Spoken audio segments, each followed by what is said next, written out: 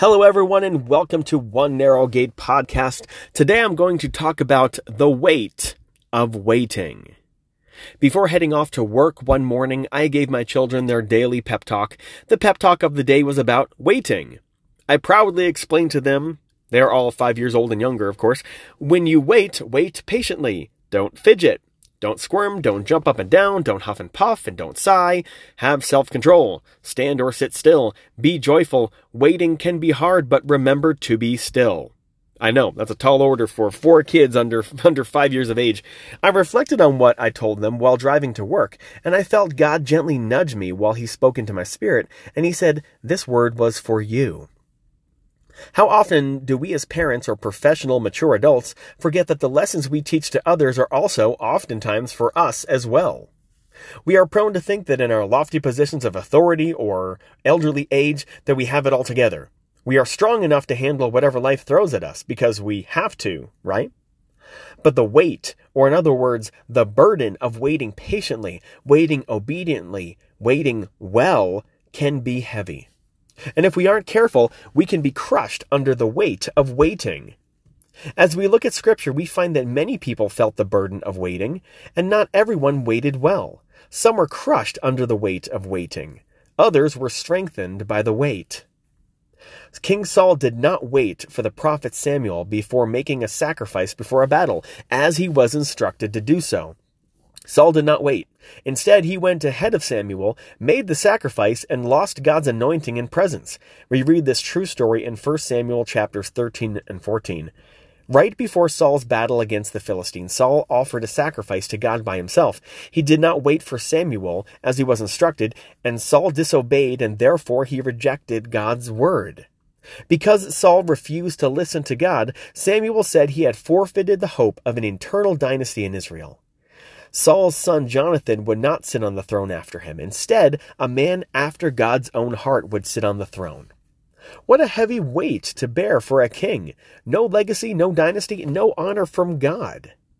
Even more tragic, when Saul finally tried to pray to God, God refused to answer.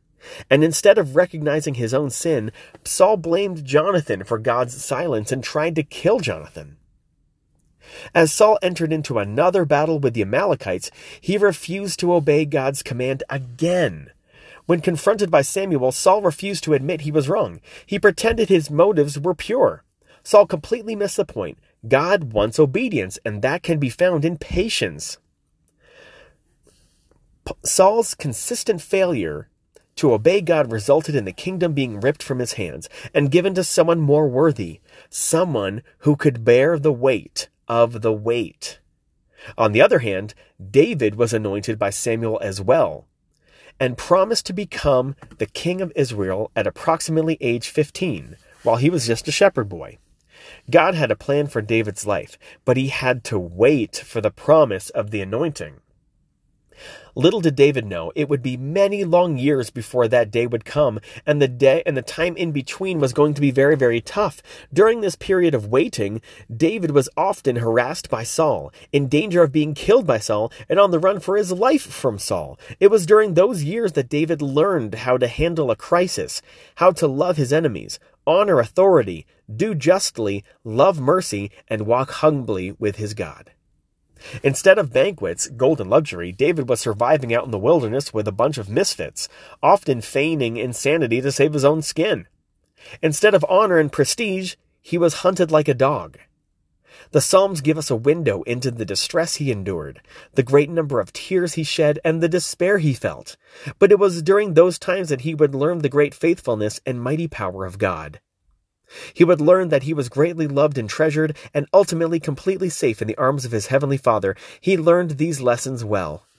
Sometimes it takes a long time for God to come through, and the weight of waiting feels so heavy. Scripture teaches us this: wait upon the Lord, and He will renew your strength. You will mount up with wings as eagles. God is the ultimate trainer, and He knows what will prepare us for the promise. Wait upon the Lord, and He will renew your strength, right? Remember, some waits are meant for strength training. So while you wait upon the Lord, He is strengthening you. You will mount up with wings as eagles. In order to soar, the eagle relies on the strength of its wings. Pound for pound, an eagle wing is stronger than the wing of an airplane. The structure and the strength of the wings helps the eagle to soar and glide with less effort. The strength training will help you to soar effortlessly into God's promise. David was so supremely confident that God would come through on his promise that he could remain at peace even though he was cursed and insulted. So great was his trust in God that he saw no need to take matters into his own hands. David knew it would be taken care of, and he knew that he could not lose. We see such complete confidence in God's justice, action, and righteousness. David's security was not in his promised title and power as king, but it was firmly rooted in God's goodness and justice to an extraordinary degree. God had proved himself faithful time and time again in the past, and now David's confidence in God was unshakable.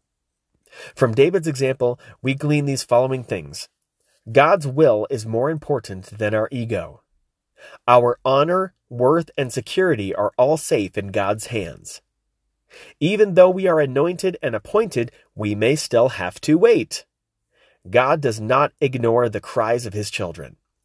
Our waiting is a purpose for someone other than ourselves. God keeps his promises, but he often keeps us waiting. In our hurry up and need it, gotta have it now culture, it's easy to think that we shouldn't have to wait. Think about it. Within seconds, we can know the weather in Indonesia, order lunch from a restaurant, send an instant message to relatives across the country, or send a tweet to thousands in the blink of an eye. No wonder waiting is hard. The wait is an important refining, training, and testing time, often in a way that may seem opposite to where you want to be.